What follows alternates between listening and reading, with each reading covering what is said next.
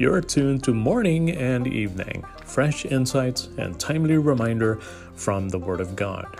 My name is Jeremiah. Today we look at Psalm chapter 5, verse 3. In the morning, O Lord, you hear my voice. In the morning, I lay my requests before you, and I wait in expectation. Is prayer a vital part of your life? Many Christians would say, of course. However, if someone looked at your life, at your priorities, and how you spend your time, would that statement still appear true?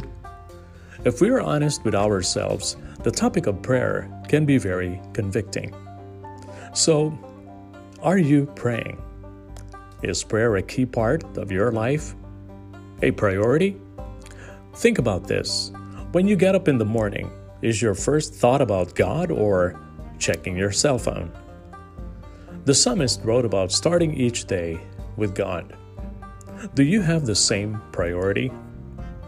In today's hectic and busy world, it's so easy to rush into our day without giving much thought to God or to prayer. But starting the day with God gets our day started right. Prayer recalibrates our hearts for life's ups and downs. Dietrich Bonhoeffer puts it this way: the prayer of the morning will determine your day. So, are you praying? Perhaps it's time you started putting God into your morning routine.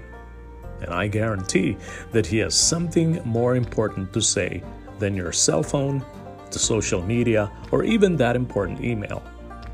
So take a moment to start your day right by starting it with God.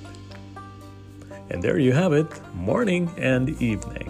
Fresh insights for today with your friend Jeremiah. Until next time, stay healthy, be well, and have a wonderful day with Jesus.